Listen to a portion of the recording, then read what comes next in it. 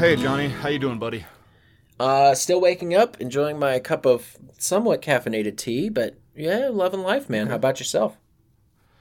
I don't know, man. I got some good news and I got some bad news. Um, I'm always a masochist, so give me the good news first. Yeah. Jesus.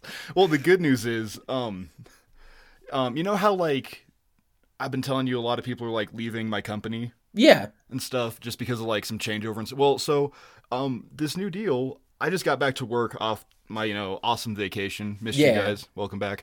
But I just got back and like number one, the whole Beachbody thing, that's done. I'm off that wagon. And we had a guy retire. Okay. And yeah, he's been in like upper risk for like in insurance for like 30 years, right? But he's finally done. And he was kind of telling the story about how like, oh, now that I'm doing this, I have to like go and spend time with my wife and grandchildren who I just Right. can't stand. And he seemed really upset about it because he really didn't eat any cakes. But so like I got his cake, and then like somebody screwed up and got him a second cake because the departments don't communicate with each other. So Shit. I got like 2.5 cakes sitting in my fridge. But the really weird part about it is I've never had too much cake in my life. But the one says, happy retirement, Stan. Mm-hmm. And then the other one says, welcome back to the dang old podcast. Hey, welcome back to the dang old podcast, everybody. Yes, welcome back to the dang old podcast. This here weekly King of the Hill podcast where I, Mark, and my good buddy, Johnny. we take 2 episodes of that beloved adult animation classic, King of the Hill, and we talk about the goods and the bads and the highs and the lows. We see if it still holds up. We complain about the reboot oncoming, and then we slap it with our patented rating system. And Johnny, what do you say we just get on into it? That's what she said. Can I just Yeah, say, she did. guys, Mark and I do little to none, like it's maybe like 0.01% of rehearsal before we record these, and he read my mind so much that I wanted to open this with a "that's what she said" joke. So good on you, buddy. Good on you.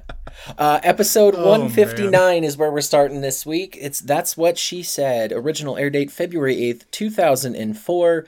This is written by Seivert Glarum and Michael Jamin. We've seen them before. Seen him a lot, yeah. We have, and I looked up some of the writing credits for Mr. Seivert Glarum, and dude, I think I told you this when you were on vacation. Welcome back. But I have been on a Beavis and Butthead kick for the last like week, and so I've been rewatching. Oh, yeah. I've been rewatching. So I'm catching up on the newest series from 2022, but I've been rewatching some of the stuff from when you and I lived together in 2011. And Oh, yeah. season 8, episode 4, it's an episode called Drones. And it's all about Beavis and Butthead going to a military base, and their teacher, Van Driesen, is trying to preach this, like, conscientious objector spiel, and, like, the Army's more about peacekeeping now, and it's less about killing people. You kill them with kindness. And the Army dude is just directly contradicting him the entire time. And just like, no, we kill people with unmanned aerial vehicles all the time, sometimes just for fun. It's Sometimes just for it is dark. It is dark. But yeah, Seivert Glarum wrote this episode, and it's got one of the best like military mockery lines I have seen in a very long time. Beavis just basically says, "Hey, where's the bathroom? I've got to pee all I can pee." And I'm floored sometimes by how fucking beautiful their writing is. We also got a guest voice of Toby Huss in that episode. He just plays like some random army guy. But I was like, hey, that's cool. Toby Huss. That makes me happy. But long story short, Him and Mike Judge are still buddies. Oh, abso-fucking-lutely. But needless to say, the whole episode revolves around them getting into an unmanned aerial vehicle drone room and just like screwing around with incredibly expensive vehicles. UFOs, if you will. Cool. Yes, UFOs. Oh God, I don't want to talk about that. There's so I many have been of on them. planes for like I took 6 plane trips in my time during my vacation, and every single one of them I was like had my face plastered to the window in horror and wonder, hoping to see anything at all, and I didn't. But So our cast of characters for this episode here: Hank, Peggy, Bobby Hill, Dale and Nancy Gribble, Boomhauer, Bill Dotrieve, Travis, Rich, Enrica, Donna, and Joe Jack. Rich is our guest star this week. Yep, I just blew right through diabetes, buddy. You don't get to comment on it. I'm not gonna. You're good. Mark, would you like my synopsis? Yeah, but do you want to tell us who Rich is first? Yeah, absolutely. Rich is the once and powerful and box office juggernaut Ben Stiller. Really, really ridiculously good-looking Ben Stiller. He makes me happy. Ben Stiller, I don't know what it is about him, because I've seen him play straight roles, I've seen him play just stupid slapsticky roles. Do you have a favorite Ben Stiller movie? Yeah, Zoolander, honestly. Like, Okay. I saw that when it came out, and I think I was like 13 or 14. I was a kid, like, and it just hit. everybody read. I just remember, like, because I was in like 7th grade, so we still had recess. You know, kind of. It was, or they let you out for yard time. I guess is what you call it. Yard time. And I just remember like being out on yard time and like everybody just like magnuming each other. Yeah. That was great. Yeah. And now that I try to think about his roles, I'm like hard pressed to think of one. But I think Zoolander's my fate. No, you know what? I take that back. Hal in Happy Gilmore, the abusive nursing home attendant. Ooh, that's like his. Yeah, that's a fantastic role. I think my fingers hurt. Well, now your back's gonna hurt because you just pulled lawn duty. Yeah. Yep. How about you, buddy? It's probably Dodgeball. If I'm being real, it's probably Dodgeball. Man, Dodgeball. Because he is like it's like an even worse version of his character from Heavyweights, which is a fucking classic. And I'm like, you do it so much better in Dodgeball, because then I also get Bill Dotrieve with me. Yeah. It's just good Man, shit. Dodgeball. You know what always gets me too? Just sidebar. He's married to Christine Taylor, or he was. Like, yeah.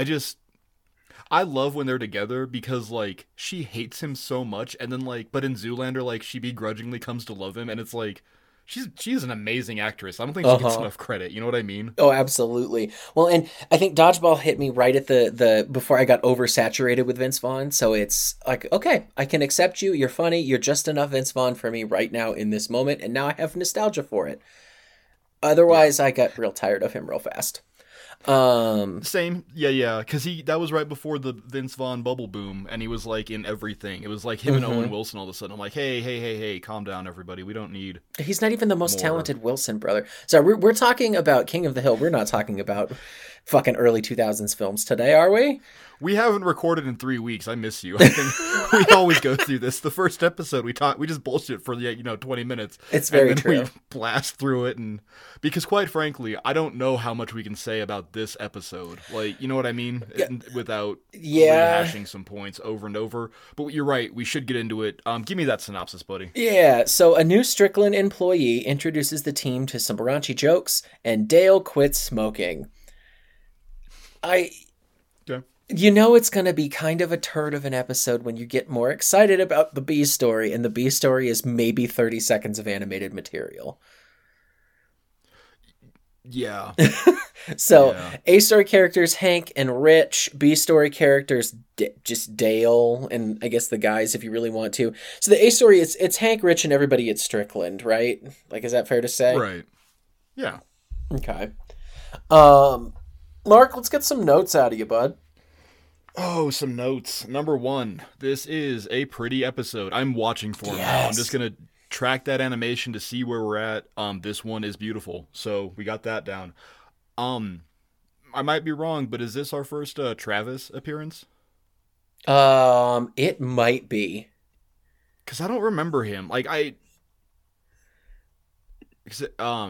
Adderley... But there's Howard Adderley. Why couldn't Howard retire? It doesn't matter. I'm just thinking. No, I think this is because there's the bit of Strickland employees that just like rumble around in the background. You're always seeing Joe Jack. You're always seeing Enrique. You're always seeing Donna. Mm-hmm. But I don't remember seeing Travis. So I think this is its first and only appearance. It doesn't matter. This is a weird one for me because I feel like they kind of go out of their way to make up new crap for this story. And I'll get into that in just a minute here.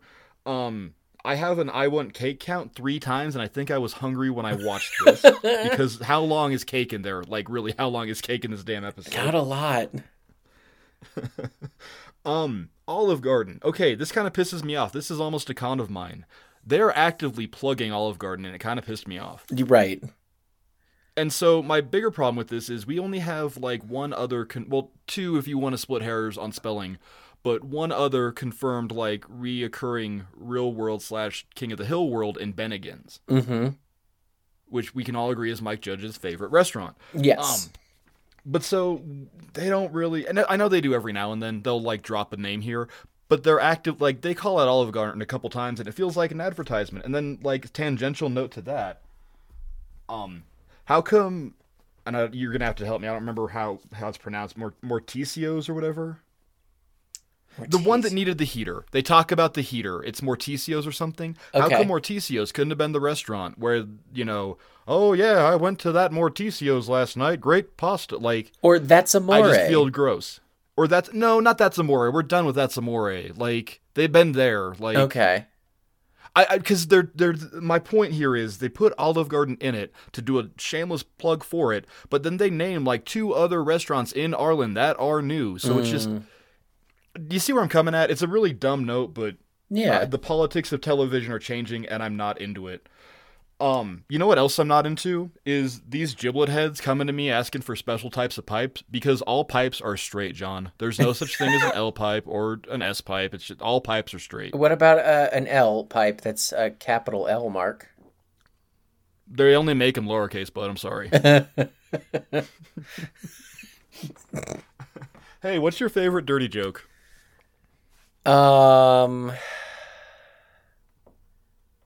What do you call a lesbian dinosaur? What's that? Licks a lot of puss. That's pretty dirty. Yeah. Yeah. Hey guys, I'm an LGBTQIA plus ally. I want you all to know that I'm only trying to offend lesbian dinosaurs. So, ants? Sure. Do you have a favorite dirty joke, buddy? Oh yeah, it's a lot worse than yours. So this girl goes up to her dad and says, "Dad, I need to borrow the car tonight." And the dad says, "Well, there's only one way you can get it. You got to suck my dick." So the daughter starts sucking her dad's dick, and she just can't handle it. And she stops and goes, "Dad, your dick tastes like shit." And he goes, "Oh, damn it, that's right. Your brother has the car tonight." Oh. I love it. I'm sorry. I don't know. It's the best. I did see, however, it doesn't translate super great when I say it out loud, but I think you'll understand it and get it kind of funny. I saw a picture of some sweet corn today, and it just said "ribbed for her pleasure," and it made me really laugh. So, gross. All right, listeners, that's as gross as we're going to be for the rest of this episode. Do you know who the comedian was that ruined football? I don't. I didn't look that up. I don't either. I didn't either. Yeah. If I had to guess, it's that asshole Terry Bradshaw who thinks he's funny and for some reason is still on Football Analysis, despite the fact that he last won a Super Bowl 40 fucking years ago. Well, he's the only one that doesn't have CTE. just about. Shit, dude. Terry Bradshaw has like preserved brain. Like we need to isolate his DNA and then go back in time and inject it into Chris Benoit, and then wrestling can still be good 20 years later. I like to think that he's got Homer Simpson thick brain, where he's just got an extra like quarter inch of brain fluid, and that's why he didn't get CTE. It's basically just like he wore a helmet over a helmet. Yes. That was my thought too, is Terry Bradshaw, but I don't watch enough football commentary to keep up with that shit, you know? Hey, for all you Texans out there, I want you to notice that we're not making fun of any of the ex-Cowboy announcers here, and there's ample opportunity because Tony Romo is also really bad at comedy. Is Tony Romo on there? Oh, Tony Romo's he's been on NFL commentary for like 5 years now, and Aikman for even longer. I knew Aikman did, yeah. Yeah. Huh. Anyway, final note for me. I often espouse on this podcast that there is a certain necessity in being miserable, Like, it makes you into a human. And I will often say, I said it a lot in Witches of East Arlen, how bullies are necessary. Somebody needed to kick Ward's ass. Like, his manager was a necessary force of good. Now, to that end, this is the wrong type of bully. Like, this doesn't help you grow as a human. This doesn't call out your weird behavior and, like, help you adjust to social norms. This dude is an asshole. In fact, this guy is, like, the anti-bully. If there was somebody who should be formed in, like, the heart of Shenron the Dragon's magical cube to go take out a bully, it's this. Like, this is the worst type of bully. Like, it's just bad. So I want to look forward. It bothers me a lot. I want to look forward just a little bit here, and I need you to take a note down on the sheet of paper I know you have for shit to keep an eye out for. I'm looking at it now. I want you to write down Rich as Ben Stiller's character, and I want you to put a little V dot and put Caleb next to it, because Caleb is Hank's bully that shows up in about 4 seasons, and I think he's worse. And I want to know when we get to that point, who is worse, Rich or Caleb? I mean, Rich, because he's sexually harassing people. Oh, no. Caleb is... he doesn't sexually harass people, but he is just the fucking worst. He's like the perfect anti-Hank. I don't remember that episode. I just know how much everybody hates it. And I'm kind of at the point where, like... What was that one that Goodbye Normal Jeans, and I loved it, and, like, the entire King of the Hill community hates it collectively. Right. And I'm just kind of like... Not being a contrarian, but I'm curious to see what happens there. But I got it. Ben Stiller versus Caleb. Yes. Well, and I know you didn't know that one very well, which is why I didn't ask you to make the comparison now. We'll make it when we get there. Yeah. And those are my notes. How about you, buddy? Okay. I've got, 40 years at the same place. I cannot fathom working in the same fucking building for 40 years. I can't. Not unless I'm working for myself. Yeah. If I'm in Buck's position, cool, fine, whatever. I can come in, I can screw around, I can play golf, I can screw my secretary. Fine, I can do 40 years of that. But 40 years is probably an accessories associate, not even the assistant manager, because that's what Hank is. Yeah. Oh, man. 40 years worth of selling people grills, warranties, get 5-gallon tanks of propane at a time, and hamburger flipping utensils. Holy shit.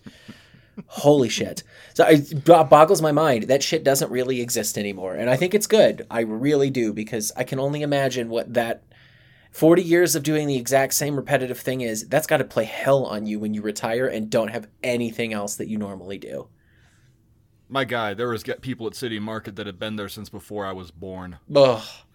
Well, I mean, it's where's the spice and same variety? Building, and in a lot of cases, like, they may have been in another department, but, like, my old boss in produce, he celebrated his 40th year this last July, and he had been in produce since 1985. Wow. I mean, good for the people that can do it. Good for the people that can do it. I can't even fathom it. I am, like, itching to, like, quit my job because I'm in an office and I'm, like, without windows, and I, like, miss sunlight. You know what I mean? Yeah. We covered this pretty good in our opening here. Rich is awful, but I absolutely love Ben Stiller. Yes. Is Hank naive, Mark? Like, do we get to see naive, like, almost Peggy levels of... let me rephrase this. Do we get to see almost near Peggy levels of naivety in Hank this episode? Because it takes him so long to realize, like, they're making a joke out of everything that I'm saying. We talk a lot about, like, politics of the time, and I really feel like he'll ignore Buck. Like, right. He knows when Buck will make... Okay, so I think the best way I can do this is bring it around like this. He gets mad at Bobby because I got up under more... Or because Mr. Strickland got up under more balls than a midget hooker, right? Right. That is an out-and-out dirty joke. Yes. But, like, Hank isn't gonna...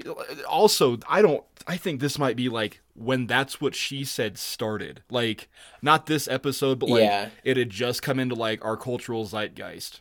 And I also feel like sexual harassment, like, very special episodes about sexual harassment started coming out at this time. Like, you had when Marge worked at the power plant, but, like, Mr. Burns was, like, actively horny for her, not like, ooh, hoo, hoo, your husband's so fat I could play with his titties, like, something like that. Yeah. But, like...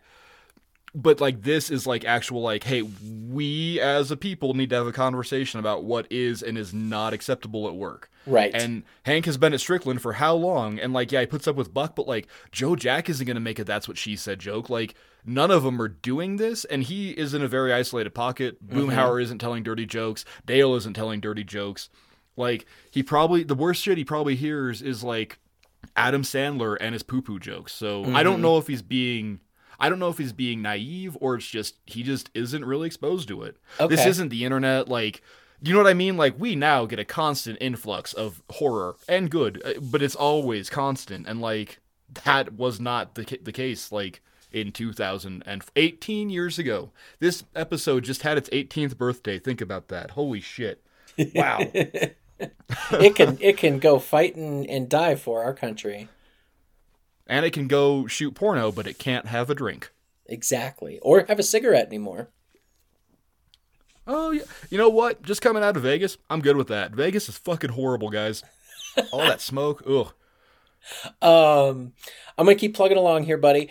Please do. I keep talking over you. I'm sorry. No, you're not talking over me. You're adding shit to it. I think my biggest bitch about this episode, and it's a note because it's a question to me, but it also should be a con here. The one person that should be like correcting a lot of this behavior, especially at Strickland, is the one employee that's not shown. And they show him in a bunch of other... Who's that? It's Budasak. It's Roger. Yeah. You know, the actual stand-up comedian, the guy that's got the comedy background, you know, he would be the first person to say, yo, this is not very funny, and the way you're doing this, it's screwing with other people. Yeah. So, yeah, I don't know. I was surprised with some of the jokes they got away with in this. Putting the monkey over Enrique's wife's face was a little much for me. I was like, oh, that's kind of in poor taste. And I'm glad they made him react the way he did, because that made me feel for it. But yeah, it's like the most tame thing you can do. Yeah. I also, yeah. But we miss Roger in general. I love Roger. I think that this is now a type of episode. Like it's almost like a framework of an episode that you and I can look out for. Is something goes wrong at Strickland and everybody but Hank jumps onto the something's wrong train, and Hank has to fix them all. He does it in this one. He's done it before. Let's see. We saw it at Girl Stravaganza. Where else? Miseducation of Bobby Hill. Yep. I know we've seen it before that as well. Snow Job with that idiot Lloyd Vickers. Yep. Hank has to fix everything there. We're going to see it again in the Facebook episode that's going to come up later in the season. Retro reference rage. We're going to see it with the West Coast Choppers guys. We're going to see it with the prize fixing one where they're all in on it together. Yep. So it's a framework of, hey, something's wrong at Strickland, and everybody except for Hank is ignorant to it or is feeding into it. So now, counterpoint, but tangential point to your point. This is also an episode type that we have seen often, where Hank is the victim of sexual harassment. Oh, once again, this poor guy. Also, Hank's ass is back. He has a fully formed assy. We put that nail in the coffin already with Officer Grabsy with Lupe's Revenge. Yes. But now so Peggy's doping with the bull or with the testosterone helped him boost that muscle, and now it's just here to stay. He no longer has diminished gluteal syndrome. Good for you, Hank. You overcame it. Oh yeah. Homie does all of those what is it, thrust squats. Yep. And then my last note here is it's directly ripped off of Wikipedia. Margaret Jo Beth Williams was born December 6th, 1948. She's currently 74 years old. She was born in Houston, Texas, and you may know her from such films as Poltergeist 1 and Poltergeist 2. She looked familiar when I looked her up. I loved that Peggy was just like, Jo Beth Williams will make it fantastic. Yeah, there's a good little bit. There's a little bit on Margaret Jo Beth Williams. Mark, give me some of your pros, buddy. And I swear to God, if you steal my fucking Spanish phrase, I'm gonna be mad. Oh, I don't even know what you're talking about. Okay. Okay, really quick, I gotta call this out. Just I don't know if I'm like horny for Peggy this week and next week, but I have a lot of Peggy notes and I like scratch some of them out because it just seems like I'm up on Peggy's dick. Yeah. Clit, whatever. I don't know. Giant size 16ers. I'm up on Peggy's 16ers. That's what I'm on. So they're eating dinner and Hank says the line, something to the effect of, "It's hard to come in to an already winning team." And Peggy goes, "Lady Bird still has it out for Bobby." And Bobby goes, "What?" That was great. I laughed way too hard at that line. Peggy's hatred of hostesses. When she's like, hostesses aren't smart. That's why they only give them menus to carry around. I don't know why. I just really thought it was funny. But also like side slam at Bobby because he was the maitre d' at Sugarfoot's. Bobby talking about Peter Pantload. That's in my favorite moments. Because that is a little bit of this. That is so just like, it's such a good 13-year-old kid prank that is relatively harmless, especially once you realize that it is fake. Yeah, like it's nothing to it. And finally, I like the scene in the attorney's office when Hank gets the emergency page and goes, "I'm gonna have to commandeer your phone." That whole scene, I like that whole scene. It's really good. And then he finally like, "All right, give me the literature." I like that a lot. Yeah, that's what I got. How about you, buddy? Pros? So my first one on here is I love Wet Blanket Hank, and really I think it's like I like Hank when he's done screwing around, and usually we have to wait a whole episode to get that. And this one we're lucky enough to get it within the first 5 minutes, because within 5 minutes he figures out what's going on and goes, "I am so over this bullshit already," and it's. I like it because it is our straightened course, like straight and arrow, however you will, of Hank has to be the voice of reason, and you guys do a very good job of making me believe he is always going to be the voice of reason. You know that when somebody's doing something asinine, he will call them out for it. So right off the bat, this episode, we get Wet Blanket Hank that's just like, "Nope, this is not fun. I don't appreciate it." And even so much to the point where he takes Rich out after he makes one joke and says, "I wanted to save you from this embarrassment." Because that's not the kind of jokes we do here. It's perfect. It fits his character so well. Mark, I wish that I could I will probably figure out how to say this in German, but for now I'm going to have to settle for Spanish. La tierra de la trasero. It literally means there you go. Earth of the butt. Kids seem to like it. And how? That is a huge pro, because what is it? Mierda? That's shit in Spanish? Is shit or caca. Caca? Yeah. Because she specifically says, they always ask me how to say poo-poo. And it's like, you just say caca. Would be the most. Yeah, it's the easiest fucking thing. Yeah, it'd be the vulgar. But La Tierra de la Trasero, that is prime time Peggy right there. But once again, Peggy's Spanish is getting better. I don't remember what episode, or I want to say Flirting with the Master. And I think I was like, "Hey, is Peggy getting better at Spanish?" I think she's getting better. Right. Well, maybe she actually took Spanish classes after almost, having to spend time in a Mexican prison because her language is so shitty. In her own words. Good on them for showing the broadness of sexual harassment. This might be the one and only time I've seen male-on-male sexual harassment ever even being addressed in popular media. Yeah. So thanks for giving this a fucking platform, because it's absolutely real and it's absolutely uncomfortable. Everybody can be one of the guys, but that doesn't mean they want to do it all the time. Know your damn place. But also know your damn place in positions of power. That too. I went through that at City Market. I actually made a report against a dude because he kept showing us a video of his cousin finger popping some chick. And I'm like, "You're a fucking manager." Like, yep. I got really pissed off. Like, and I got the fucker fired. Scoreboard. I mean, it wasn't just me. It was like 30 people, but like we all rose up together. Yeah. Yeah, there is things that are acceptable, and unfortunately for some people that they just want to joke around. Guess what? Your humor doesn't apply to everybody anymore. So it just kind of is what it is. The Dave Chappelle, the N-word family is acceptable because it is timeless and hilarious. But I don't have one that is. Anything by Jeff Dunham is not timeless and hilarious. Don't share that shit. It's offensive. The example that I see all the time is Blazing Saddles, Mark, one of our greatest films of all time, one of your and I's personal favorites. And Blazing Saddles works because it doesn't just make fun of one group of people, it makes fun of them all. Yes, and if you cannot make fun of them all, then you cannot make fun of anybody, and then we are truly lost as a society. Yes.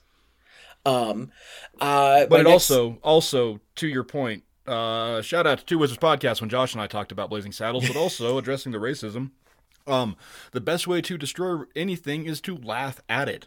Yeah. Like, go to a Proud Boy rally and laugh at those dumb shits. Yeah. Like, because take the power from them. Because you don't need to do it with your fists. Just laugh at them. Or scold them. Say, hey, man, you're being a real dickhead and no one likes this. And I know calling somebody a dickhead is also sexual harassment, but sometimes you gotta call them out. Yeah. Yeah, no, I also, guys, I'm sorry, one more thing, John. Sorry, really quick. If you guys see something, say something. For fuck's sake. Abuse of power, like anything. You got a manager that gets too close to you. I don't care if you're a man or woman. I don't care what it is. Oh, yeah. You fucking call it out. Like...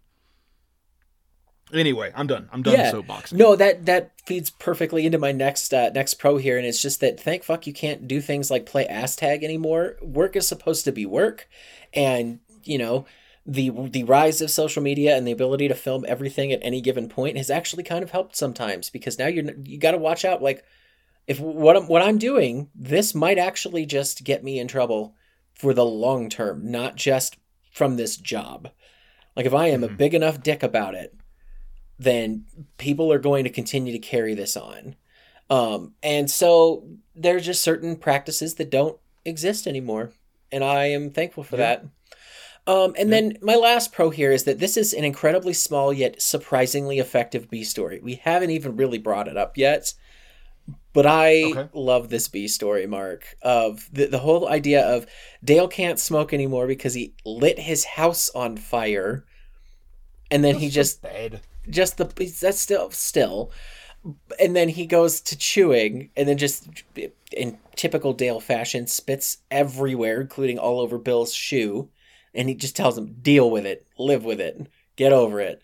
And you come full circle to him inhaling the aroma and Boomhauer lighting his newspaper cone of tobacco. It's fucking Dutchy. Yes. It makes me so fucking happy. It's the right amount of Dale for this episode. And I feel like they peppered him in just enough to where the uncomfortable shit, like, once you're like, okay, this is almost too much. Cool, now we get to see 5 seconds of Dale being stupid. Give me your cons, buddy. Okay. Cons. I feel bad. I feel super bad with this. The B plot. I don't like the B plot at all. I think it's stupid. I think you put it anywhere and it doesn't matter. Okay. It's got moments. Yeah. No, it's fine. I don't know. I don't know. I just don't like it. And then that's fair. We kind of go back and forth on like the Bill-Dale relationship. And it's like, oh, good. Dale's back to being Bill's bully. Like, I don't know. I just don't care for it. I don't like the B-plot. It's boring. And then it comes around. Oh my God, I can smoke out of new... Like, I don't know. Whatever. Also, I liked it, but you don't. Yeah. Smoke chewing tobacco. It's too moist, right? I don't chew, but... Well, especially because he's not doing like Copenhagen or like... Skull. Yeah, he's doing like straight that. Like snuff, right? Yeah, it's like snuff, it's red man. Yeah, like actual. Yeah. Yeah, it's the shit you mix in with fucking bubblegum when you're a baseball player. Yeah. I don't know. I don't care for it. I don't know why he's not on nicotine patches or something. That'd be funnier. Like, because Simpsons did it, and I guess we already did it with Keeping Up with Our Joneses. Yeah, I don't know. 30 sick days in 40 years. Fuck you, Travis, you depressing motherfucker. That is not an accomplishment. You're an idiot. That's you not taking time. Yeah, like... Fuck, I just made back like 18 hours of sick time. I'm probably going to take Tuesday off because I don't want to go back to work yet. Like, I've been out for 2 weeks. I ain't ready. Like, ugh. Just general con of chewing tobacco. It's disgusting. Johnny, do you have a gross chewing tobacco story? My freshman year roommate, God love him, his name was Don, and he was a wrestler at the school we attended, And he chewed mostly, especially like he chewed a lot. Like it ramped it up when he was trying to cut weight because all you do is sit there and spit the whole damn time. But he also would he would just leave random spitters around the place. Like I think that's almost everybody, especially when they first start chewing, they just leave their spitters everywhere. And at one point, I was like, hey, yo, dude, you got to clean some of these up. And so he consolidated them into one spitter. So he just had the one. But then he would keep going until it was full. And this is like a 32-ounce Powerade bottle full. I can't even think about it. Yeah, like I can see it and it's like making me gag. I don't know if you can hear me like almost puking in my mouth. I can. I don't know. I experimented because I used to smoke, and I've tried just about every form of tobacco you can get, with the exception of snuff. I've never tried that. And chewing tobacco was always the grossest. It's the one that I think it lasted maybe 3 days for me, and then I went, nope, this is stupid, and it makes me gag, and I don't like the taste, and I don't know why people do it. Okay. Yeah. How about you, buddy? You got a chewing tobacco story? I'm sure somebody in Peyton was gross as fuck. Oh, that might have been me. I was a sophomore in my 5th hour math class, and dipping was the new cool thing. So I was like, what, 15, 14? I don't know. And we all put a dip in beforehand, and my math teacher goes, he just looked at me and was like, you got a dip in, Mark? And I'm like, no, sir, I do not. Yeah, do this. And he like ran his, tongue on his lower teeth, right? And I did it. And I undipped the dip and gutted it. Oh. And I summoned all of my chakra to the no puke, no jutsu, which listeners, you just heard me do right there too, where I didn't throw up. So I gutted that fucker, and he just stood there and looked at me like, okay, I guess you don't. And he taught the whole hour, 20-minute class, because Peyton was a 4-day school week on block schedule. So an hour and 20 minutes, I sat there with a dip in my gut. And then right before band, I went and I was violently ill. And that son of a bitch followed me to the bathroom and then wrote me up for it. And I'm like, you piece of shit. And guess who never, ever dipped again? This cat. Yeah, I believe it. So I want to say that teacher, it's a dick move by the teacher, but he got his point across. He didn't dip again. No, but he didn't need to write me up for it. No, he didn't. That was pretty much Thank God I knew how to forge my mom's signature. Oh, yeah. Sorry, Terry. Mark used to dip. Sorry, Mom. I think she knows that story, actually. Gotcha. Yeah, chewing tobacco. Gross. Buck shaming Hank in the bathroom. How many episodes have we seen Buck holding staff meetings while he is knocking out a grumpy? It's just mean. It's just... I also kind of think that Buck would be the dude to, like, celebrate a good hard fart, you know? That's true. I like the fart machine. I don't understand why Hank is so uptight about it. Because that's, like, the most tame. Yeah, but it's Hank. The flatulence is what gets Hank. Like... Vulgarity. But I also think it'd be like... I don't know. If I'm in a multi-stall bathroom and, like... I'm gonna knock one out, I like to like rip the loudest fart I can to announce my presence. It's like the lion walking out and roaring on the savannah, like the king is here, bow to my supremacy. But I don't know, that we're just different people. Finally, Johnny, I once again feel bad because I'm in direct contrast with you in that, grain of salt here, guys. Boy, do I miss grab-assing. I just miss grab-assing. I miss horseplay. I miss grab-assing. I miss Nut Tuesday. I taught the guys how to play it at City Market. Like... We had a guy that used to, I don't know what his deal was, but it was him and this dude in the deli, and they had a game where they would run up to each other anytime one was bent over, grab him by the hips, and just start dry humping him from behind. Oh, geez. That was just their game that they played together.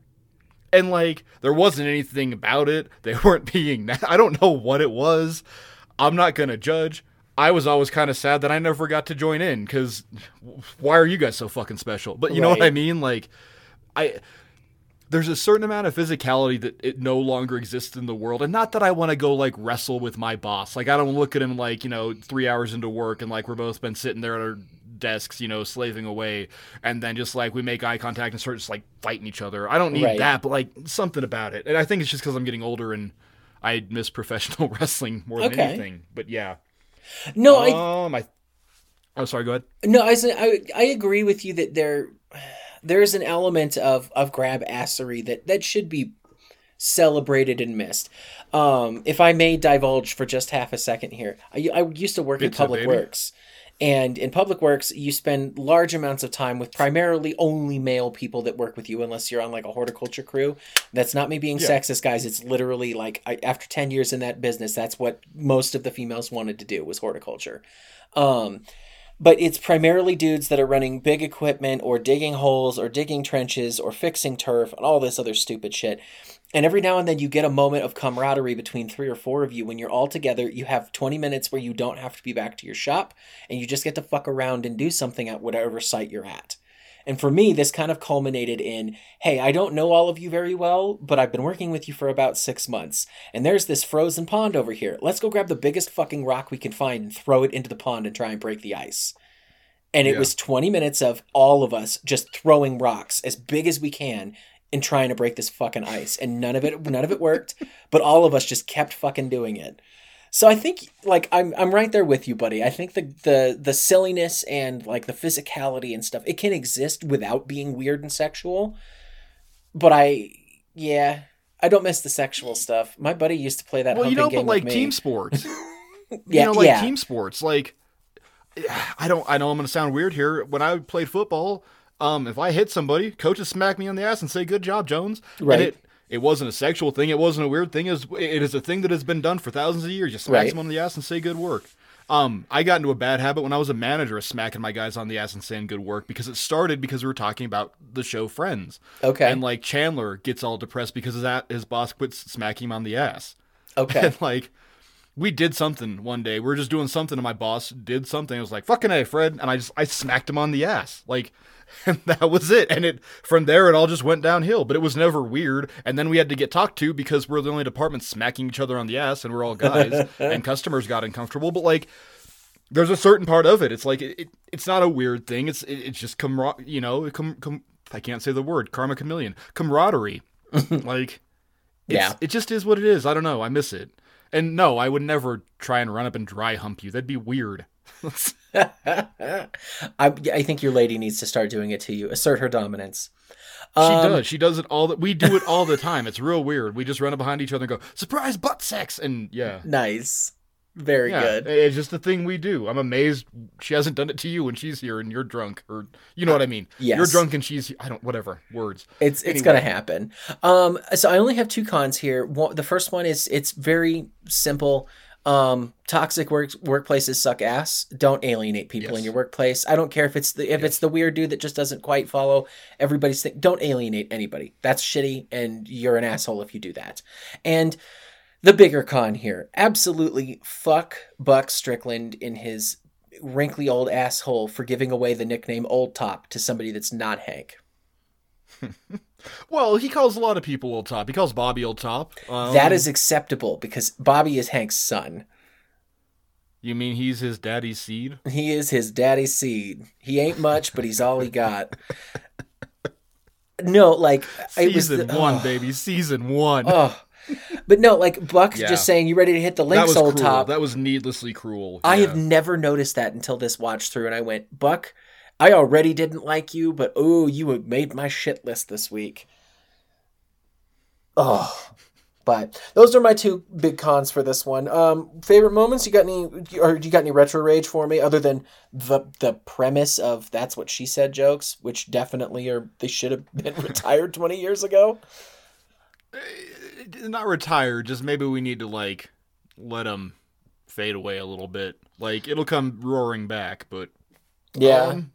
I don't have any retro reference rage, but I also don't have a favorite moment. Okay. I don't like this episode, but I don't dislike this episode. I don't know. What do you got? Help me out here. Help me land this plane. My favorite moment, I have 2 of them here. One of them is it's a Bobby moment. It's his Peter Pantload. Like, "Hey, I'm going to teach you how to get back at a bully because this is how I did it and I didn't really hurt anybody." And he's like, "I need that fake vomit. I have gym class. Like, give it back." That is funny to me. There's not a lot of Bobby in this episode, but what we do get is pretty gold. And then Yeah. Rich getting his mouth washed out at the end and doing the little like spitting because it tastes like soap. I want to say what Rich does the entire episode is incredibly uncool, and it's sexual harassment and everything else. Hank's response of grabbing him and manhandling him into a sink is also not appropriate, guys. It was very satisfying to watch, but you could never do it nowadays. But why not? Why not? Why? So many people Why should. couldn't I have put that son of a bitch in a headlock and like wash his mouth out with soap? Because I don't need to see your cousin finger popping this poor. You know what I mean? Yeah. Like. Why? And I understand why. I understand 1,000%, but I need you to tell me why I can't, because I don't get it, and it pisses me off. But yeah, I'm sorry, 1,000% I agree with you. Yeah. So yeah, it's the karmic realignment of Rich, who has now touched everybody, or is like screwing with everybody all episode long, is now finally having his space invaded and having something done to him he really doesn't want. I really think it's some good realignment there. But yeah. Well, you're right. You reminded me. I do have a favorite moment. It is the Lady Bird is still gunning for Bobby. What? Yeah, that was great. Okay. Yep. Thank you. You brought me around. I forgot Peggy was here. She's not a lot in this. She's not, and it's the perfect amount. But we got so horned up talking about Rich and all the bad shit that I kind of forgot the other half of the Hill family was here. Yeah. He put such a bad taste in your mouth for this episode, which is that's a credit to. It's a credit to the character, but it's also a credit to Ben Stiller. Yeah. Ben Stiller makes a good fucking writers bad and guy. The actor, like like we know that Clarence Seaver is really good. Like we just know it. Like, or what's his name? Sivert, Sivert. No, but, yeah, I know, but what's the other guy's name? Glarum Sivert and or Sivert Glarum and Michael Jamin. Okay. Yeah. There we go. Yeah, their names are too close together and it screws me up. Either way, like we know they're funny anyway, but like you put somebody like Ben Stiller in there, especially right now. This is 2004. It's peak. God, he was untouchable. Yeah. Yeah. I argue because Dodgeball had come out.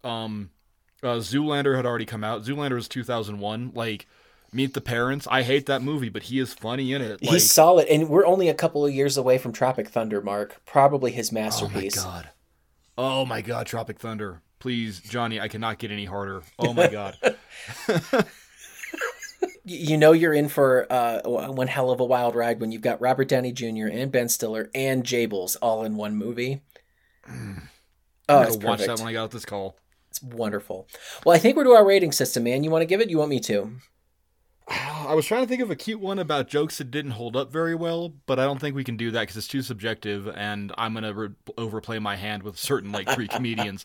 So, no, I'll just break it down like normal. At the very, very bottom is Or did you have a cute one? I'm sorry. No, you go for it, man. Okay. Cool. I just didn't want to, like, steamroller you if you had a good one. No. At the very, very bottom is Charcoal. Charcoal is a failure of an episode. It's a real piece of shit. It doesn't hold up. Nothing is good about it. You don't like it. You feel bad after watching it. You feel just as bad as poor Enrique after he realized his wife was a monkey and he just got grabbed on the ass. Above that is a Megalo. Megalo is a bronze. It is a turd still, but it has little shiny chunks of corn glory in that save it from being unwatchable. You're not going to find it, but if it's on, fine, maybe, but it's still a really bad episode. Above that is Butane. Butane is a bastard gas, and this is a bastard episode. You love to hate it, and you hate to love it. That some of the jokes land, but sometimes they're just outdated. Kind of like Hank shuddering when he's listing off the people that can be male, female, or, transgendered. It just didn't hold up. Right. And also, man, that's like the third one so maybe my mind is like Bader mind-hoffering this, but like, so next week we got Jack talking about the glory of Bruce Jenner's hair. Yeah. This week we have this, and then last week we had the bit where I got all horned up because Jazz was like, can't you be something? Syphilitic, illiterate, transgendered, and wow, we're really hitting that beat a lot here, and it's weird. There's a weird tonal shift in this season, and I'm just recognizing the pattern, and it's weird to me. Anyway, Butane, if it's on at 2 a.m. and you're high, yeah, you're gonna watch it. Above that is the Char King. Char King is like a gold rating. It's a really, really good episode. The characters are used well. The writing is good. You have an amazing guest star, and I'm sorry to say that almost Ben Stiller is wasted in this one. But like Ben Stiller is an amazing guest star in his own right. So Char King to Ben Stiller on my end. But something just didn't land, or you need a little bit of context to appreciate it. The one that I always come back to is The Wedding of Bobby Hill. That was an amazing episode, but if you haven't watched a lot of King of the Hill to know who these people are, you're not going to get anything at all out of it. You're going to enjoy it, but you're going to be like, what the hell is that? However, John, there is one more, the Blue Flame of Valor. That is our S rank. That is our original That's What She Said joke of all time. It is the best episode of King of the Hill. You can show this to anybody with zero context, and they will love it. The writing is on point. The characters are on point. The animation might even be a little bit too pretty for its own good. And those are few and far between for us, and we kind of have fallen off that wagon a bit, and that's okay. I remember a long time ago, you said only 5 ever, and we've both blown that one apart. I think we have, yeah. Yeah, I think we're both up to like in the 7s or 8s maybe. Right. I have to go back and look. Yeah, I need to be better about updating the spreadsheet. But with all that being said, on a scale of charcoal to the Blue Flame of Valor, what are you rating That's What She Said? I gave it a butane. So okay. Just the entire premise of the That's What She Said joke, that's the response to everything, it dates this a lot. It's not a retro rage because, shit, dude, the That's What She Said episode of The Office is like, that's never leaving the cultural like scope. Shit, they're going to put that specific episode into the Library of Congress, I swear. So that joke will never die. But it dates it because that's an old episode of The Office. This is an old episode of King of the Hill. And there are much sillier and more fun ways to insult people than just going after their mom at this point. And I really, as far as like an episode that's supposed to be about comedy, dude, I will take the Propaniacs or the Snaps episode over this one any day of the week. That tells me that this is a butane to me. I'll still watch it. I'm not going to actively seek it out. I didn't hate it, surprisingly. Ben Stiller plays a key role in this. He plays a good villain. That's why I want to watch it. Yeah. And I also really like the B story, even though you didn't. It's just me. I don't know if I'm being shitty or if I'm mad that like say Naspa King of the Hill like showed us the greatest B story ever in the Kaiju Bill battle. Yes. So what on scale of charcoal to blue flame, what do you give it, Mark? Well, buddy, we got to make a sound effect for this because it's a two-tane. Yes, we do. It's fine. It's old. It's dated. It kind of doesn't hold up, but I don't really care. Ben Stiller is funny. It makes me kind of miss like there was a time in America before the bubble burst, and like owning a house was a good thing to have. And that bubble burst, and That's What She Said bubble also burst, and it makes me miss that time, if that makes any sense. Okay. I hate the B plot. I think it's wasted. I think it's dumb. I think you can put it into anywhere. Why can't Boomhauer do a thing? You know what I mean? I don't know. Why's it always got to be Dale with his fucking new shenanigan? Yeah. Well, because... suit of armor, I stopped smoking, I got a hawk, we're harvesting bat shit, which I guess it was all the guys, but, Grib Treve tells you all you gotta know about that one. Grib Treve, yeah. Yeah, butane, it is what it is. I'll watch it, I won't turn it off, so that's better than some we've had lately. Okay. Yeah. Well, what do you say we move on to our next episode, Mark? I think we should. I was gonna try and horn into That's What She Said joke, but I just can't. Well, so talk to me about our next episode, buddy. Our next episode is number 160, My Hair Lady. Very clearly a reference to... This is actually a second reference to the same story concept that we've had. Because we've already seen a Pygmalion episode. This is like the third or fourth at this point, because we talk about Pygmalion and My Fair Lady a lot in this show. It's a lot. Original air date, February 15th, 2004. This is written by Wyatt Cenac. Cenac, Cenac, I think is how you pronounce that. He's a stand-up comic. This guy has been a staff writer on King of the Hill since season 7. So he is a staff writer for every episode in season 7, 8, 9, and 10. He's got 75 episodes of at least contributing to his credit. He only has like 2 or 3 that are officially written by him. This is the second one, I think. So he's a stand-up comic and he's done a bunch of stuff. I didn't recognize him though when I Googled his picture. I did find, however, that one of the other things that he wrote is the video game masterpiece from 2007, the movie tie-in to Alvin and the Chipmunks. Really? Yes. Is it CENACK or CENAC? Yeah, wow, dyslexic, Mark. Wow, why'd it be? Yeah, I'm looking at him now. I don't recognize him, but Yeah. So, hey, I'll have to check out some of his stuff because if he's written on this many seasons of King of the Hill, I probably will find his stand-up pretty good. Yeah. But, cast of characters, Mark, we have Hank, Peggy, Bobby Hill, Luann Platter, Dale and Joseph Gribble, Boomhauer, everybody's favorite alley Pokemon, Bill Dugtree, Con Supanoo Pone, Colette Davis, Jack. You hear that? Yes. Oh, you get full of claps now. Oh, shit. Bill Dugtree. Sorry, Colette Davis. Keep going. Bill, no, so we're going back to Bill Dugtree for a second because I got to give credit where credit is due. I did not think of that. The lovely Lady Johnny thought of that today when I was on the phone just before calling you.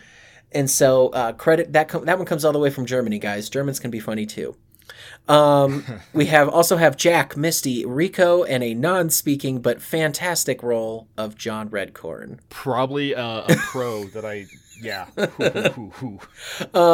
Our guest stars here, we have probably my favorite C-tier returning character in Jack. He is Jack the Barber, voiced by Brian Doyle Murray. We've talked about him at least twice now. Probably in Hank's Bad Haircut when he also was Jack the Barber. Yes. Rico is voiced by David Herman. He's the other gay guy that works at Hottie's because David Herman is he's our voice MVP almost always when he shows up here. And then, Mark, did you catch who voices Colette Davis, the head cutter at Hottie's? I did not. Who is it? It is everybody's favorite late 80s heartthrob, Christina Applegate. Oh, yeah, I did catch that. I lied. I'm sorry. You're right. Yes. I was thinking Eliza Dushku, and I'm like, that's not right. No. Much better. Much better than Eliza Dushku. Fucking Kelly Bundy, Veronica Corningstone. Yeah. Oh, she's that one show she was in like 20 episodes of Cougar Town or something. Cougar Town, maybe. I don't know. I know her as Kelly Bundy. I love her as Kelly Bundy and Veronica Corningstone from the Anchorman series, but she's fantastic. Okay, I went all out on the synopsis, bud. All right, buddy. Beto and Missy Mellon secure a spot as the hottest cutters in Ireland, and Bill nearly becomes proto-incel when he misrepresents himself as gay. Okay. This is, it's all a story, guys. It's Bill and Luann. Everybody else kind of is tangential. Mark, let's get into some notes. Number one, Bill and Lou. Okay, number one, I forgot this episode was this episode. Okay. I don't know what I thought it was, and then I was so delighted to find out that it was this one because I think Beto might be my favorite character in the show. Really? Oh my god, I'll talk about that when I get there. The confidence. But anyway, no. Oh my god, no, it's passion. Number one, first note out of the gate, that roast that the Hill family is eating that doesn't have enough butter with the mashed potatoes is goddamn colossal. I just took note. It's huge. It's bigger than Hank across. Like, it takes the entire leaf of the table. And I'm like, Bobby isn't that fat, guys. Come on now, be nice. We have two reoccurring guest stars. Not guest stars. Well, yeah, guest stars. I'm going to say, or guest characters. We have two reappearing characters here, John. Okay. You already called one out with Jack as Brian Doyle Murray. Right. But also, Bobby's first ever love reappears here. You know who I'm talking about? Marie? No, Head. Head is back. Head is back. You're right. Thank you for that. All the way from Plastic White Female, my first ever Blue Flame of Valor. Still holds up, too. Oh my god, so well. I don't hate Peggy in this one, but boy, she gets bitchy, and she gets real tough to watch, but I don't blame her for anything that she says or does or feels, because she's not wrong at all. Okay.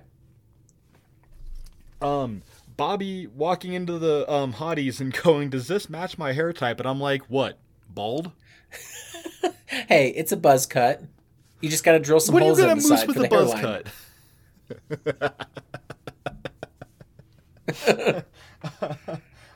And finally, we already beat this one to death. Brian Doyle Murray is back.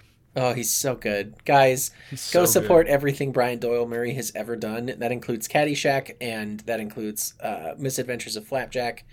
Basically, anytime he can be a crotchety old man is just perfect. Um, that was it for your notes, buddy? Yeah, that's what I got, man.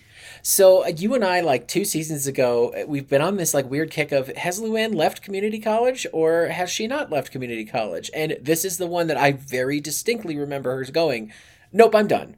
And Yeah. it caps it off with the conversation, which I'm surprised that you aren't mad at Peggy for it because I am. She's very clearly to me trying to push something that shouldn't happen, like or it's just not going to happen. And Hank is the voice of reason. Is like, no, she gave it her best shot. Let her go do her own thing now. And I was proud of Hank for that. Well, Um, but so they kind of talk about really quick. Can we do this? They kind of talk about that a little bit. Like none of the guys went to college. The right, only one that's been to college is Peggy.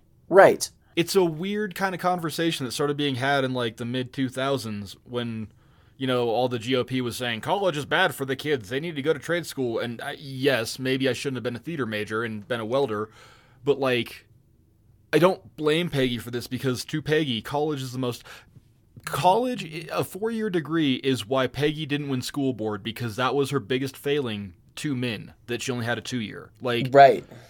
so to Peggy, college is the most important thing in the world and I totally back it and support it. Okay. Like to her it is. Like I also don't disagree with Hank that like a trade is a better thing, especially like the quality of education she's getting there at Arlen Community. Jesus Christ, Right. but yeah. Yeah. I've got a music cue for you this episode. Really? I do. So the cut mistress, the names of the people at Hottie's, by the way, that is just ridiculous. But the DJ cut mistress is like spinning at one point, and this is where they're really ramping up. Like, okay, Luann's going to be sexy, and she's blowing the hair off the guy's shoulder, and he puts it back up there, and Bill is, flouncing around and being super flamboyant and shit. But the Gayer song than a stack playing, of strawberry pancakes. yes. But the song that Cut Mistress is DJing is a remix of Donna Lewis's "I Love You Always Forever." You would definitely recognize the chorus line if you heard it. I could not find the specific remix, however, because there is about 20 of them on YouTube, and after about four, I shit you not, I tried at least four of them, and I couldn't find the right one. I went, nope, I'm not wasting that much time on this. And I have an animation note for this episode. Dude, this is like the horniest King of the Hill has ever been, and I think it's because they have about 20 different models to do it off of. I really noticed it at the moment where Bill comes back out as straight because they're animating that woman laying down and getting her hair washed as like the most curvaceous, most like buxom, you can see straight down her cleavage shot. And I'm like, Yeah. this whole episode has done this. Every single time you see Colette Davis on the screen, she has got this form-fitting shirt and it is accentuating every curve on her body. And they do the same thing with Luann. Like, to me, it's just like you spent a lot of time animating people to look very attractive this episode. So I felt like that warranted a note. Okay. But give me some pros, buddy. Some pros. More Peggy praise. Just taking Luann down. She has a note about how like wow, what was it? You failed out of beauty school or you failed to pass your beauty school, whatever it was. Luann, the history student, would have known that. Yes, she's Yeah, being a bitch, but boy, Peggy's really good at like insult comedy. she is. Yeah, and I really appreciate her for that. Like, it's just nice to see, I guess. Bill. We're gonna have a running tally of Bill in this episode where Bill is a pro for me, but general pro, Bill. Oh my god. Gay Bill. Oh my god. I love Beto.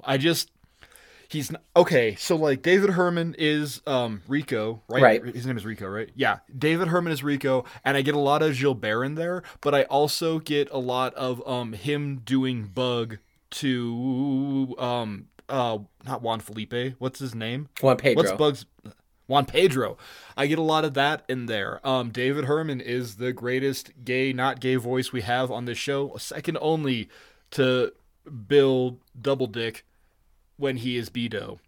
That's right. I gave him a fun new net last name. I love Beto. I don't care. I don't care if gay face is offensive. I don't fucking care if that's even a thing. I fucking love him. He's amazing. Oh, tell me about your boyfriend. Does he have big, strong shoulder? Like, Big muscular it's great. Yes, big muscular. I love it. I love his little dumb sash. I love his mustache, and he keeps the mustache. I love that he keeps it. And then, like, side pro, he looks like Hulk Hogan, but like with brown hair when he's in the alley, and it's great. A little bit. Gay Bill versus Hank. Oh my god, I love Beto versus Hank. Does your wife know you're here? I'm on my lunch break. I love that. So he's so good. He's just so good, and I love it. It makes me so happy. You already called it out. This is definitely a pro. The John Redcorn cameo. The like 4 So frames good. he's on screen. Yeah, and then Bill embracing it and just like, hey, I'm surrounded by women and you're not, bud. Get Yep. fucked. I love that. Oh wow, here I go again. Bill, just damn. Bill. I wrote out Bill, just damn. I love Bill. Like, all of it. And finally, blue hair Bobby, and then Bill telling him, tell your dad this'll wash out. And I love that. It will grow back. How about pros for you? Louis? It's interesting to me that you and I have taken some time apart, and when we're not on the same page here, because like I do not like Peggy in this episode. To me, this is the same like Peggy taking the piss out of Luann because she can and because she feels like she needs to, because she's the only like family member in her life that's got her shit together, and I don't like it because I want Luann to be independent. But we'll get to that here in a minute. But my first pro here is kind of tangential to that. Not everyone is meant for college, and it feels like this was maybe not the first, but like the one of the only shows to kind of breach the, hey, you can go into a trade and that's okay too. Like, Hank is very accepting of that, and I don't feel like you saw a lot of that at this time. There was a huge push for everyone needs to go to college. Even if you don't know what you want to do, you'll figure it out after the first 2 years. And it's like, no, not everybody does. You're $10,000 in debt. Yeah, like, absolutely. Yeah. And I really appreciate that they have given Luann, they gave her shot at community college, and it still wasn't for her. And instead of looking at it like it's a failure, they went, okay, well, let's get you trained. Bill's going to train you, and you're going to pass your certification, and you're going to be a cosmetologist. That's what you did. You don't need to go back to school. We don't need to rehash those storylines. Bill, who's been doing it for 20 years, is going to teach you how. And it works. We don't ever have to address this subject again. I love the idea of Bill basically finding his Zen center with the idea of it will grow back, and him calming Luann that way too. Like, if you do good, if you do bad, it will all come back to the middle. It's all going to keep coming back. And that's a great way of looking at some things. Okay, you had a really shitty day. Tomorrow is another day. You can put this one behind you. You can work on through it. There's some repercussions, but it will all eventually come back in the middle. It's gonna be fine. So, as somebody who's been studying a lot of mindfulness and meditation, I felt very validated by Bill's practice here. It made me happy. I really love the relationship that Bill and Luann have, and that not once ever, even when he is not pretending to be gay, is he creepy towards Luann. I just saw a Reddit post about this episode, and it was talking about how Bill has never been a creep to Luann, and there's a lot of theories around it. And I'm like, I don't think that Luann is Bill's type. I really don't. And I think part of it is some of the arguments I saw, okay, Bill dated Leanne. He still sees Luann as like almost like a stepdaughter. So that's icky. He also says, okay, that's it. She's tantamount to Hank's daughter, and I don't want to dirty that pool. There's a lot of reasons why he could be just like gross, nasty, I'm a giant pantload Bill and go for it anyway. And I'm really glad the writers never exploited that, because there's been a lot of opportunities to. And instead, they fostered this really cool relationship on a mutual thing that they both like doing. And dude, it turns out so good. Guys, A1 fucking gold star to you for this story. I love it. I fucking love it. And then my last pro here is that I do not like the gay face mark, but it pays off so hard in this episode when Redcorn and Bill meet for that four frames. It really does. And so I apologize to anybody out there if Bill's gay face offends you. To me, I don't really care for it, but it for the comedic moment of just that, it's worth it for me. It's worth it. Stephen Root is a really good gay guy. I don't care. I'm sorry. I don't care. And I'm reminded of the poor vampire in True Blood. Yeah. I don't know if he's gay or not, but I'm pretty sure he was gay. I think he was. Everybody in True Blood was gay, but I don't know. Yeah, I know True Blood made me gay. But yeah. I was gonna say that they're either bi or they're pan. Like, yeah. Yeah. No, like it's really interesting. I have to stop and think about what the concept of how do you classify Bill? Because is Bill really looking for a sexual relationship, or is Bill just looking for someone to spend his life with because he doesn't want to be alone? Like that, I feel like we approach the subject of Bill being alone a lot. And, maybe Bill isn't gay, but I don't think he would hate having a male partner. He'd have Wally. Like, Wally is my best one. Or, looking ahead here, Bill's house when he takes in all the drinks. Like, Bill just wants companionship. Even when that's all there is to it. Even when it's so he gets his Playboy model in I think season 12 or 13, his former playmate that moves in with him, and Moss moves in with him, and it's like, all right, you're doing a silly Three's Company reference here, but if it was one or the other, you would be happy. If you were just living with Moss, I think he would be happy. Yeah, but maybe not, because Moss is a worse pant load than Bill. I fucking hate Moss, and maybe I'm remembering that episode incorrectly. You can put the egg on my face if I am in like 100 episodes here. I was gonna say, talk to us in June. Yeah, but anyway, that's what I got for pros, man. Sorry, I went off a little bit, but I also realized that you're good. We spent an hour on our first episode, and now we're only 15 minutes into this one. That's the point. We just get we're like two dogs. We're like two dogs playing together.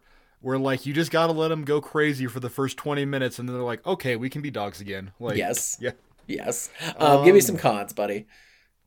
Con number 1. I already talked about our special guest reappearance of Head. There's not a cutaway. Okay, so I got to go back in time here. You remember Peggy's Pageant Fever when Bill is singing "Taking Care of Business" and then goes full turtle simp for Peggy? Yes. Yeah, I want that scene, but with Head. I want Bobby to be riding his bike, like singing Slim Shady or some shit to himself, and then he sees Luann cutting Head's hair, and now Head is a brunette and not a blonde, and like Bobby sees his first love and crashes his bike. Ooh. I wish we would have got it, but I don't care. It would have been a great moment for me. That's like a 10-second joke that I would that's a deep cut that I would love. Yeah, really, that would be one that I would just I wrote it for myself, but man, I would love to see it. In direct competition to you once again, you did, yes, the people in this are animated attractively. However, Luann's Missy Melons are way too static. I am sorry.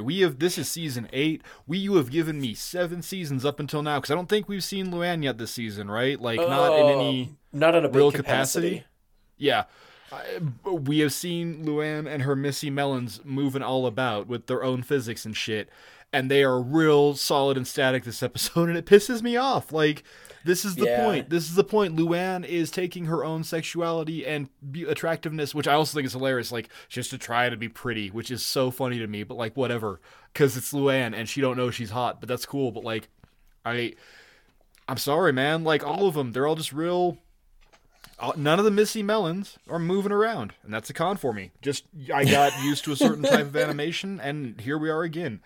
And finally, this is just a rehash of Cici N'est Pas, King of the Hill. Okay. It is. I'm sorry. It's the same thing. Oh, Peggy, you're not interesting as an artist because you're not X. Oh, Bill, you're not interesting as a haircutter because you're straight. Never minding the fact that Bill is very competent, and he even talks about, I wish I had my creative outlet. Like, yeah. Bill is doing this for 100% pure reasons. He is practicing his own art, and I really respect him for doing that.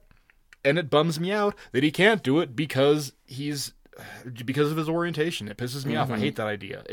It But that's me. That pisses me off. I almost wanted to make a point when we dropped that last episode. I started watching the new episodes of South Park on my flight back to America, and they have the bit about how like your brand is establishing you as three things, and then you are a victim. Okay. And like, I didn't mean to be so on the fucking nose last week, but apparently I was, and we're gonna be on the nose this week too. And man, I just don't like it. You know, Bill is good. Let him be good. Luann is stupid. Let her be good. Like, I don't know. It just kind of bothers me a little bit. But then also, I guess side con. I never went to a place like Hottie's. Do you know what I mean? I never did either. Yeah, I've never been to like a fancy salon where you have to pay $100 for a haircut and you have this vibe, and you know, I don't have a stylist. I go to Great Clips. I'm a basic white guy. I go to Great Clips and get my fucking haircut. It's just part of my culture. Yeah, I found a new Mexican barber. I talked about in Hank's Bad Hair Day how like my personal Mexican barber down here had closed, and I was so depressed because that dude remembered me. And I found a new one, and he's great. And yeah, I walk in, he's like, "Hey, number 3 back and sides part to the right." I'm like, "You know it, baby. Hide my receding aileron hairline." Yeah, like it's a great thing, but I just never went to a place like that. It just kind of irritates me. I don't know. I don't understand paying $100 for a haircut, because if you're doing shit, like, I am sure that Bobby probably owes Bill like $40 for the dye job. You know what I mean? But like, the one that sticks out to me is the lawyer. I have closing arguments and I need to look good. What are you gonna do? Like what are you gonna do? Do you know what I mean? Like, what possibly? So you have closing arguments. You've been on a trial case for I don't know how many weeks, because I'm assuming that's what it is. And you're going to go back with different hair. And that just kind of stuck with me. But like the idea of it's a haircut and it will grow back. Why are you spending this much to be here? Maybe it's the experience. I like getting a shave, you know, like a hot shave. But I ain't paying $100 for it. Like, my guy does it. He throws it in with my haircut. You know what I mean? Like, and I tip him $20. Like, right. I'm out of there for like $35 total. It's whatever. I don't know.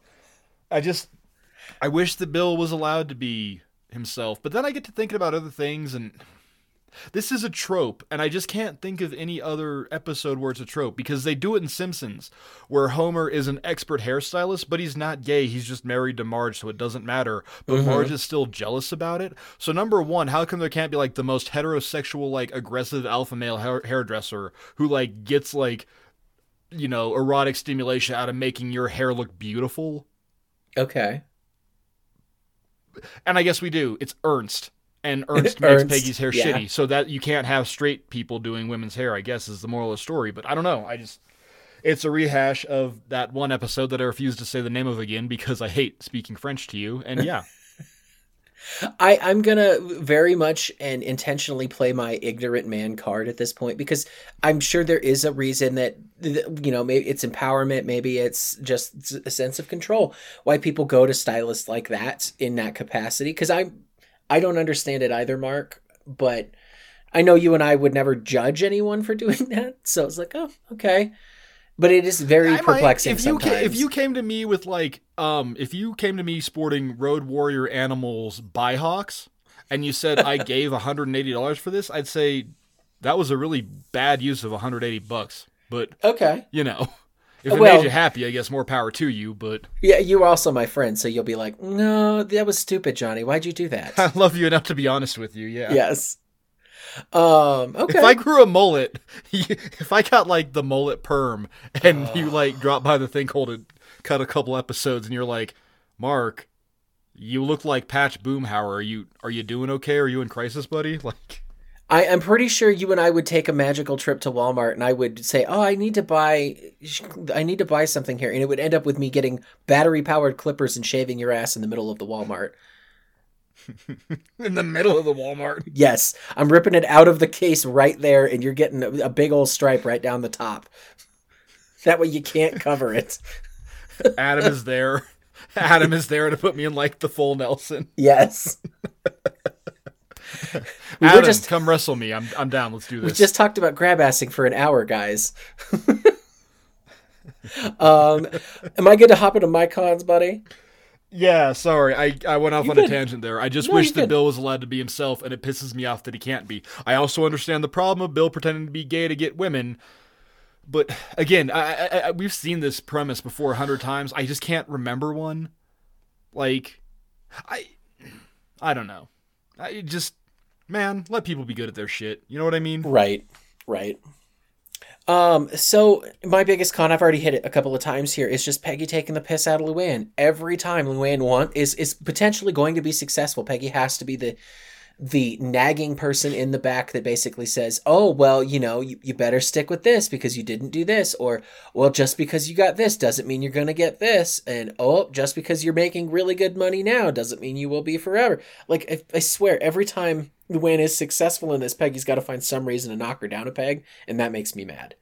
Like, you need to be rooting and supporting and lifting up your fucking family, not pushing them down so damn much. Um, and my other con here, it's a personal con, buddy. Yeah. There's a moment where Colette hands Bill and Luann their uniforms, and Luann's fits like a glove. It's perfect. And Bill's, he pulls it down, and it pops right back up, and you see his big old hairy belly and his belly button. And, dude, just about every shirt I own does that to me, so I think I'm as fat as Bill. Hey, no, you're not. You're not the pant load dozer. Don't you say that about you. It's a personal I'm going to come up there and con. wash your mouth out with soap, buddy. I'm just, like, I'm looking at my belly right now, and I can just look at my little scar from my surgery in October, like, oh. So it's a personal con. Sorry, guys, I'm good. Yeah. Positive body image, positive. I went to the gym yesterday. It's good. It's good shit. Favorite moments, bud. You can have a negative body image. Like, I want to work on it. I'm keeping to work on it. No, but you should hate yourself. Like, as soon as you're good with yourself, you failed. Like, yeah, no. Hate yourself. Like, literally kill yourself and rebuild yourself in the image you want to be. Cast aside the old. Be built back up as Beto, the gayest shit with... Okay, can I just talk about how much I love Beto's design? Because, oh my god. Yeah. Like, Bill is a fat, bald pant load, and he completely makes it work 1,000%. I love his little sash. Like... I like the guys in the alley trying to guess what he's trying to be. It's a pirate. Are you a pirate? A pirate. I love all of it. Like the beer and the champagne flute. Oh, yes. It almost makes me think of like Robin Williams and Birdcage. Okay. Just that kind of level of intensity, and I love it so much. Like, it's great, and he's not. That's the other thing I like a lot is like. David Herman is the greatest gay character we've ever had. Like, that's all there is to it. I'm sorry. In him and Gilbert and all of them, all the ones we've already listed. Like, but man, Bill gets that animation right. He gets the look. Bill is vibing, and I love it so much. I don't think we're horny enough for Bill's costume change in this. Also, sidebar to that, I love Luann with the pink tips. It is like him awesome. A lot. It's a really cool character design. Yeah. Okay, I'm done. Sorry. Do you have a favorite moment or anything, or am I rambling? No, so I only have one in here. Like, I like the episode as a whole. My only one stick out moment is right in the beginning, and you already hit it. Bobby going, these mashed potatoes aren't as buttery. Did we go poor? I love that. Bobby, I equate my financial stability also to how much butter and cheese I can keep in the house, so I feel that. I absolutely feel that. What about you? Dairy, it's important, yeah. Honestly, anytime Bill... Okay, so there's a couple here, and I need... Maybe help me pick out my favorite. I love when Rico is like bitching and he's like, I bet he stole my Yoplait. That's great. Yes. Slut. I like the bit where, and I don't know, I wish I would have written down the line, but they're giving Bill shit because of how he's presenting himself, because he's at this point Beto, and Peggy walks out and Bill says something to her. I don't remember what he says, but like, she stops and is instantly entranced and charmed by Bill. And yes. I love that little switch. That's such a good little moment. That was amazing. And then anytime Jack gets mad, because I think he breaks that window a couple times, and I'm really mad we don't see him repairing the window. Yeah. Because I know he does it the one time with the broom, and then he does it the other time when he's like tapping the sign or the pole with the broom, and then you hear him break it again. Anytime Jack gets mad, Man, I'm sorry. I got really horned up for this episode. I really like it. Also, can we talk about, really quick, how great it is to see the pairing of Bill and Luann as a team? It's so good. We don't see this, right? Like, there is the bit, you're right, in Leanne's saga, and Bill keeps saying he's stepdaddy Bill, and that's gross and kind of creepy, but, like, we don't get a good pairing of Bill and Luann together before, do we? I don't think so, and I don't know if we'll get another one after, because she'll find her daddy figure in Lucky before too long. But yeah. This seems like an untapped well. Like, I bet you we could have had 2 or 3 even more good pair-up episodes with the two of them, and even... I think that Bill and Luann, it's a subject that could have been exploited a lot more, that they didn't actually exploit, and that takes a lot of restraint. I would have loved to be in the writer's room, Mark, when they were discussing this concept, and like to see the light bulb going off in someone's head about, oh, we really have never done a Bill and Luann episode before, and why not? They both love cutting hair. So it's Well, it's a good way to put them together, and it's like what you're saying though is like it's a wholesome way to put them together too. Like, it's true. Bill and Luann aren't going to go out and here. like the go only way that we're ever going to get a good, not offensive gay Bill story is if we partner him up with the one person that's not going to ridicule him for being gay, and that's Dale. Right? I'm kidding. It's Luann.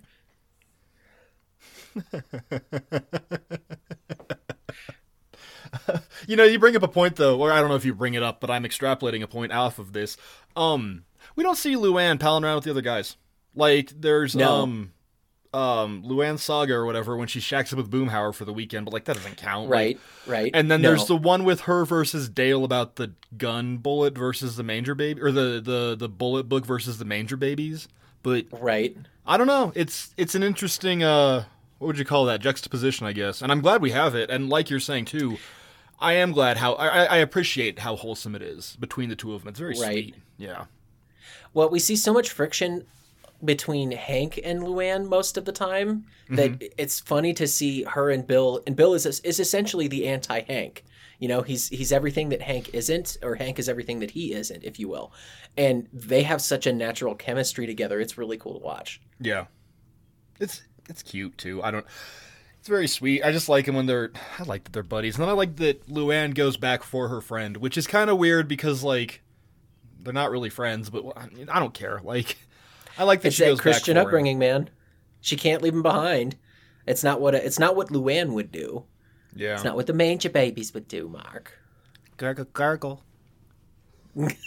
You want to, or wait, here, do you want to rate this one, chap? What? Yeah. Okay. I gave it a Butte King, man. It's super nice to see Bill win one. It's even more like awesome to see Luann be successful at something.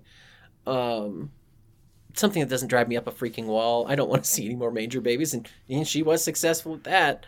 But yeah, it's this leaves a very good taste in my mouth. Okay. Whereas the last episode we did not. So this was a nice way to end my week. Okay. How about you, buddy? Yeah, I gave it a butane. It's a good episode.